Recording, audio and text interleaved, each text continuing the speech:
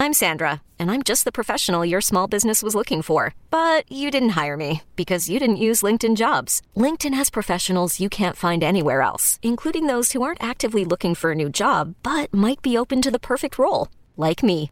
In a given month, over 70% of LinkedIn users don't visit other leading job sites. So if you're not looking on LinkedIn, you'll miss out on great candidates like Sandra. Start hiring professionals like a professional. Post your free job on linkedin.com/recommend today.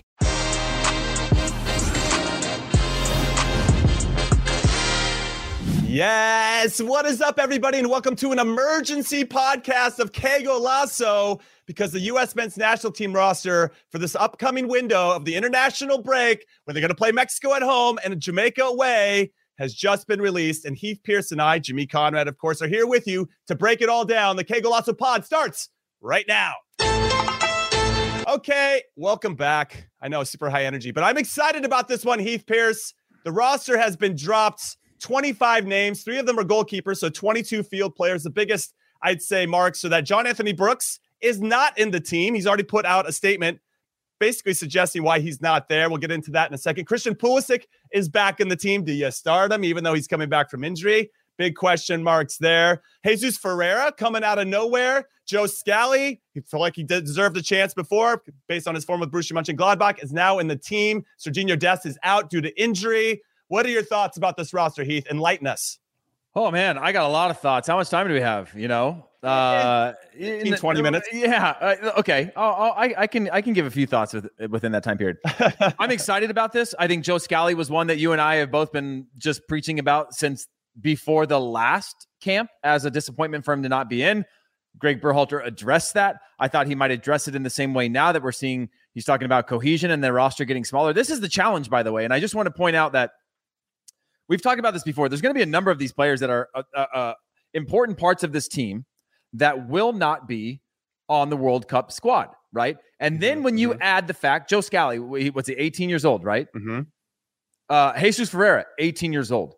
The way that a player can grow in the next 12 months leading into the World Cup could mean that a number of these players, and this is going to be a challenge for Greg Berhalter because of the depth. We talk about the excitement of the depth and how many players we have come through. This isn't the golden generation. We have more players coming down the pipeline that are teenagers coming out of academies or playing in Europe right now. We know that. We're really excited about that. Sanogo being another player called up to the U.S.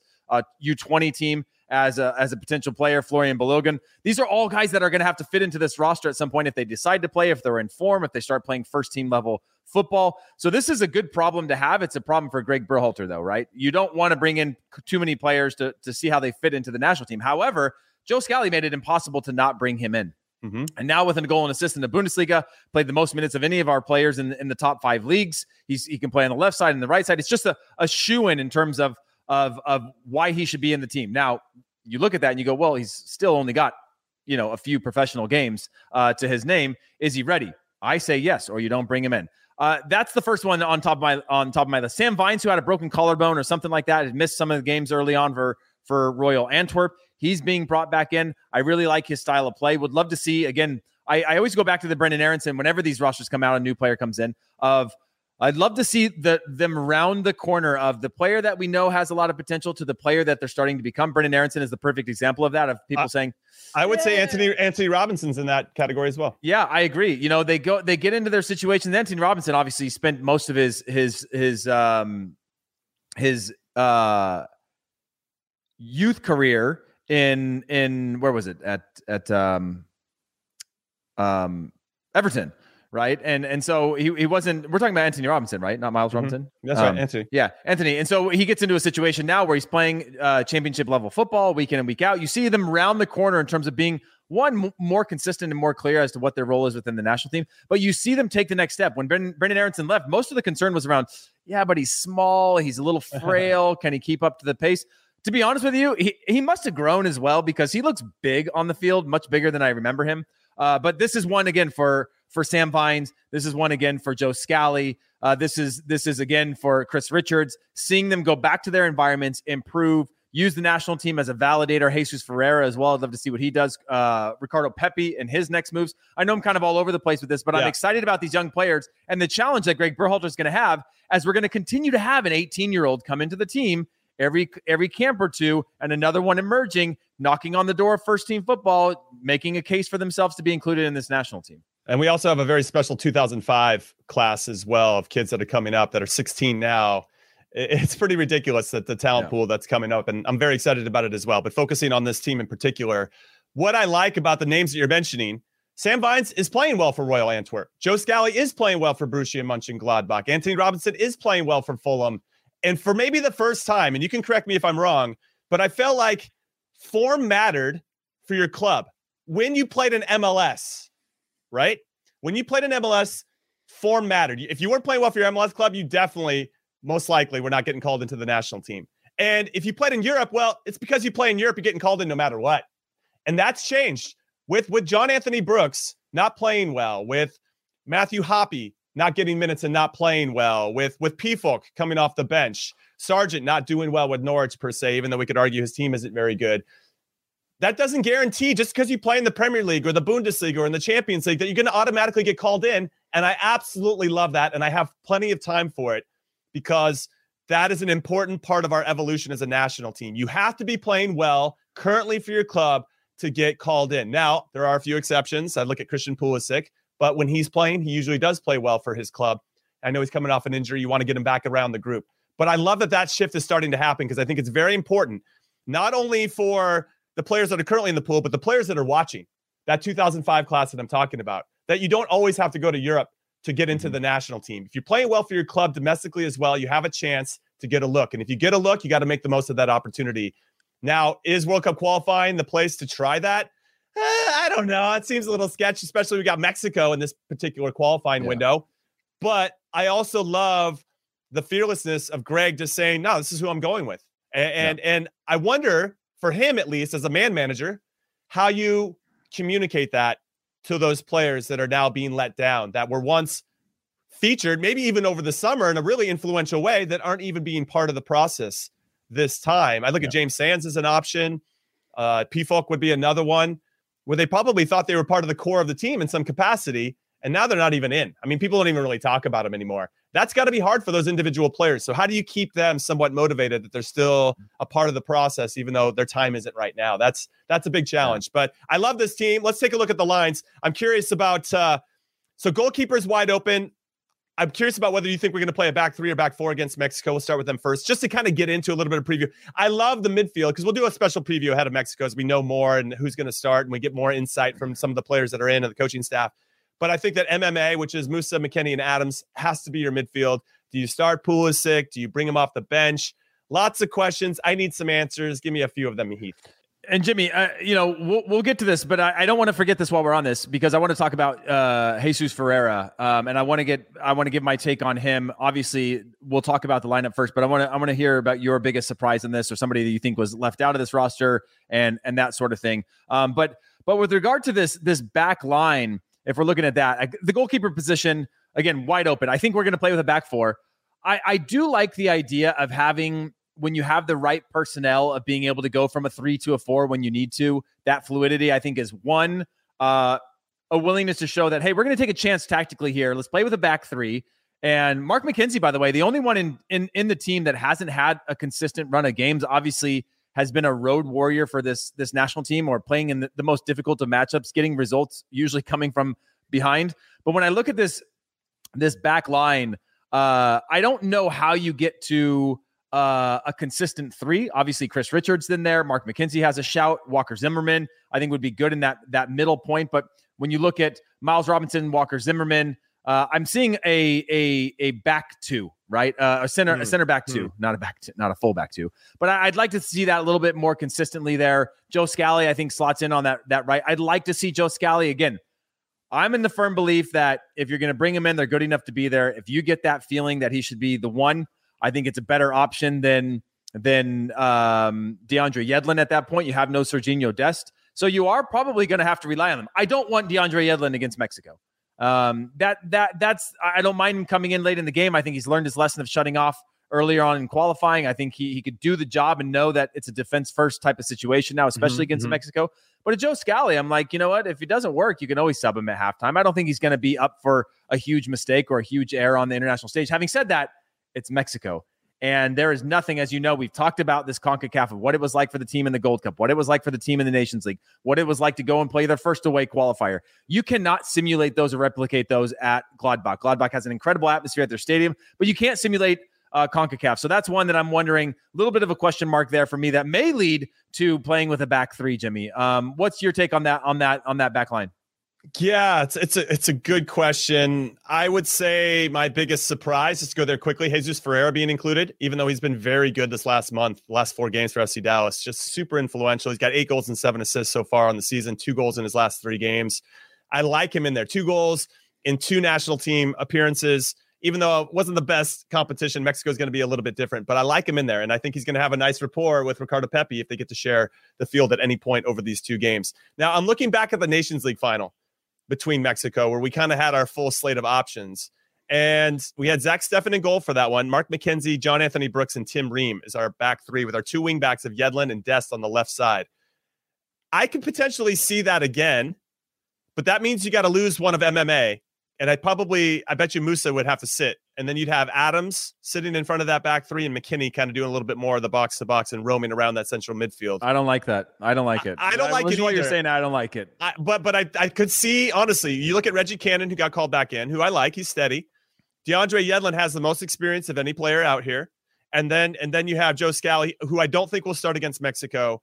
I think he'll start against Jamaica. That's my humble opinion. I don't know if you roll him out for that. Even though he had his first Bundesliga taste against Bayern Munich and held his own, I guess you could use that and reference that. But the kid's 18. I don't know. It's tough. Different. Mexico and that atmosphere and the pressure. I get it. I agree with you. So I don't think a young guy getting a chance. Yeah. But you could have a back line of Chris Richards, Miles Robinson, and Mark McKenzie. You could have Zimmerman in the middle of that, and Miles Robinson on one side and McKenzie on the other.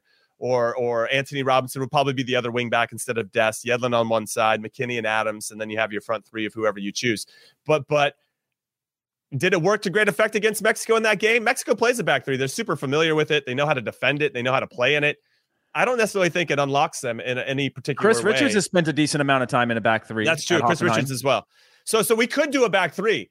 And I think that might make you a little bit upset, but that makes it go toe-to-toe with Tata Martino in Mexico. I don't know. We're going to get into this game, especially as we start to get more insight, as I mentioned. But I wanted to tiptoe into it a little bit because it's so intriguing, and I want to get in. I'm just like, it's my raw emotion about it. So who are the big surprises or snubs for you? Obviously, for me, John Anthony Brooks is the big snub. Well, yeah, John Anthony Brooks is a big snub. What was the messaging he put out?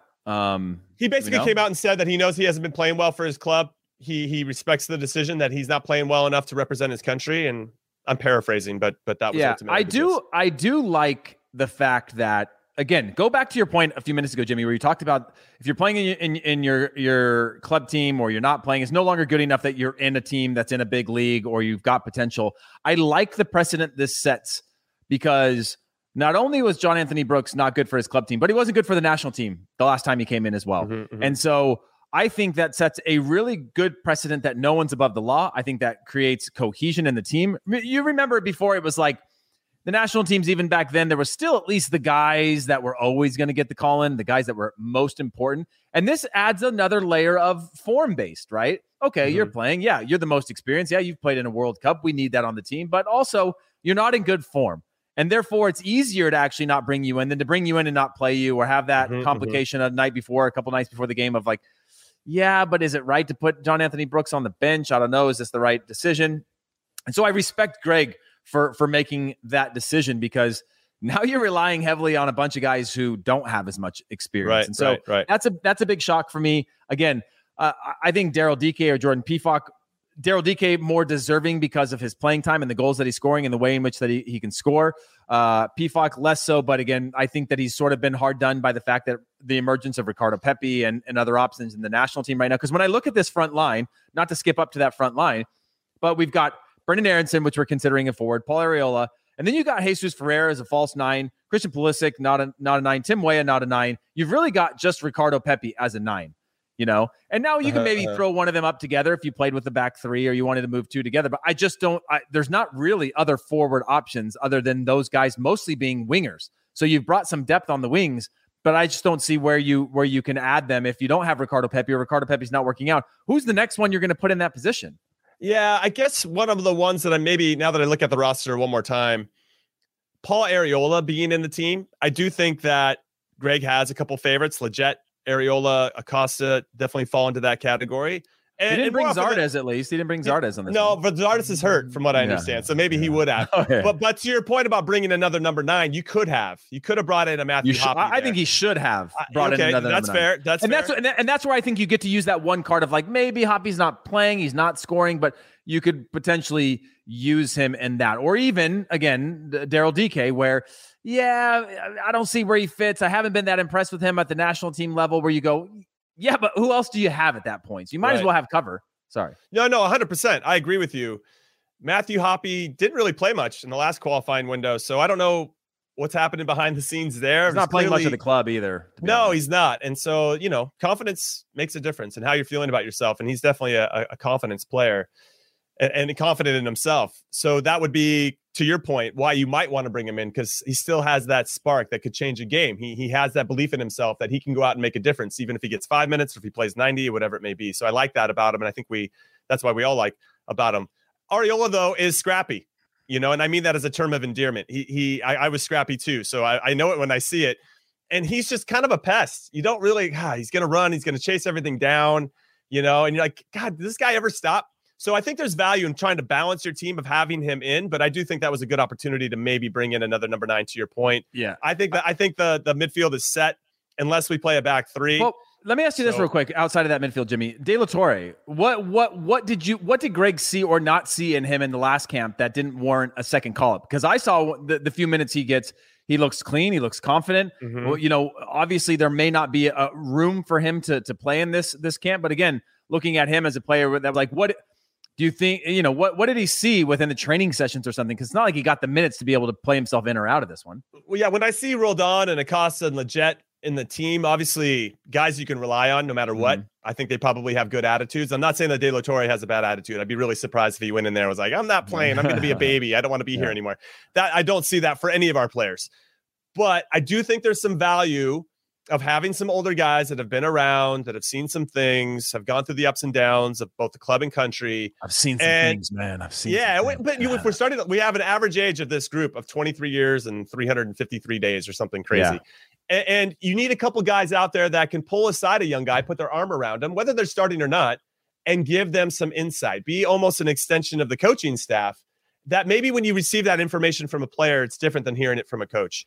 And I think there is some value. And that's why I thought maybe John Anthony Brooks would be a good guy to bring in. If you're not going to start him, he could still be a guy but maybe he's not, maybe that's not his style of leadership. I know there's a lot to unpack about the John Jimmy, Anthony Brooks.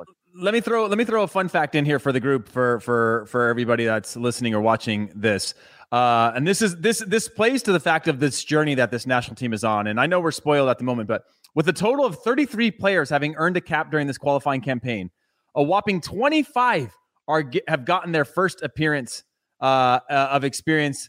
And so they're beginning to develop in this group. 20 players carry over from the October team. Tyler Adams and Brent Aronson have played in every single one. And so it just shows you that 25 players have gotten their first appearance in this qualifying. Like it shows you again, one, how young this team is, but two, the importance of the development of this window, right? And the growth of this window. And again, I still go back to the fact that I still think some main contributors here will not make the final roster. Obviously, only 23 go to a World Cup. So some of them won't anyway, but you're just seeing the sort of evolution of this team go from inexperience to experience. So overall, what grade would you give this roster, knowing what players were out there?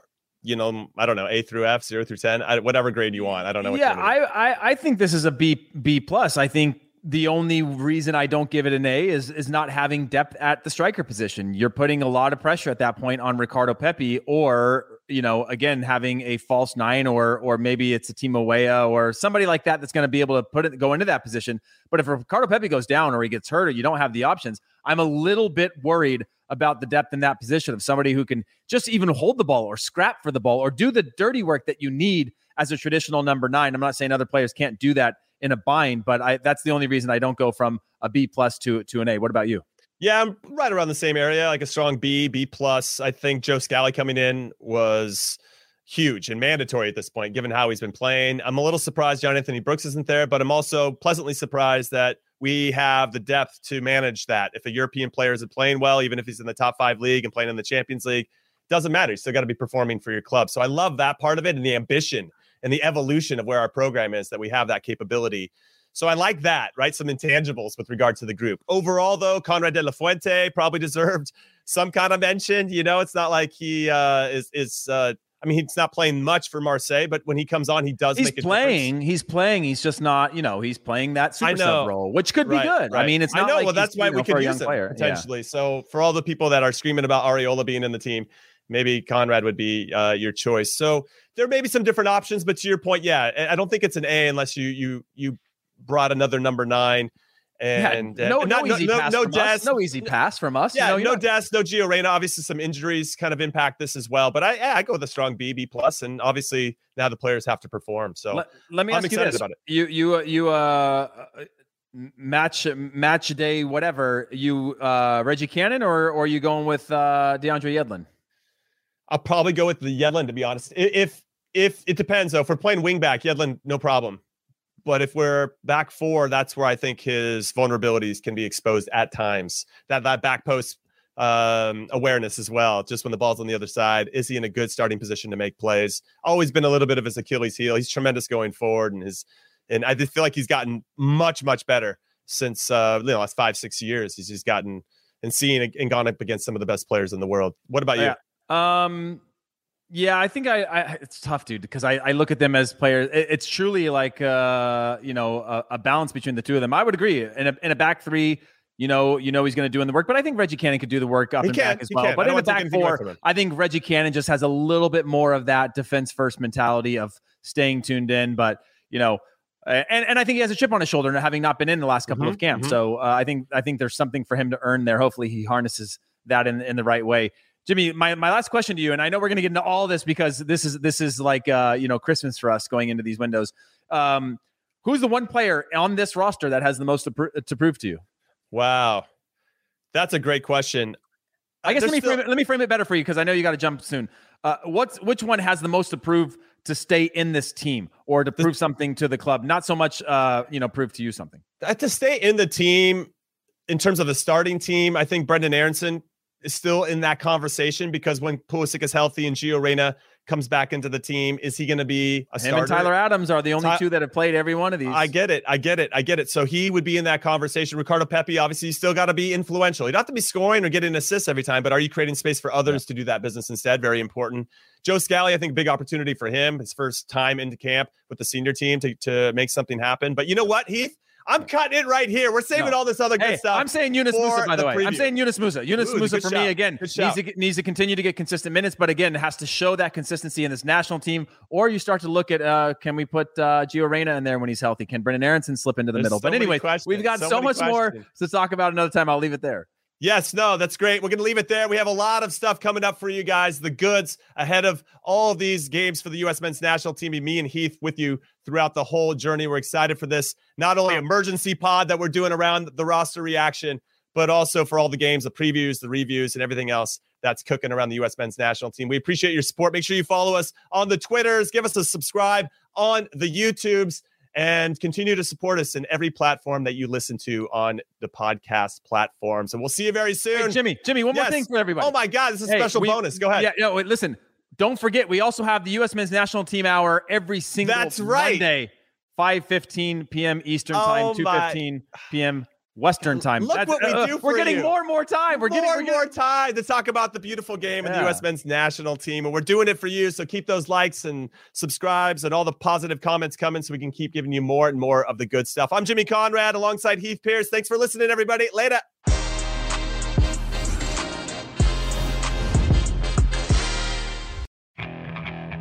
Okay, picture this. It's Friday afternoon when a thought hits you.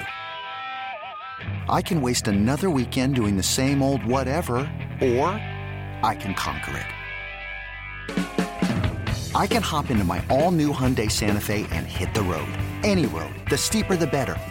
Because my all-new Santa Fe is available with H-Track all-wheel drive, so I can hit the trail without a worry in the world. Heck, with 3 rows and best-in-class rear cargo space, I can pack the whole family in with all our gear. We've got available dual wireless charging for our phones, so we'll never lose touch with civilization, and we won't lose touch with the primordial power of Mother Earth. So which is it? Waste the weekend or do something a little more epic? And conquer it in the all-new Hyundai Santa Fe. Visit HyundaiUSA.com or call 562-314-4603 for more details. Hyundai, there's joy in every journey.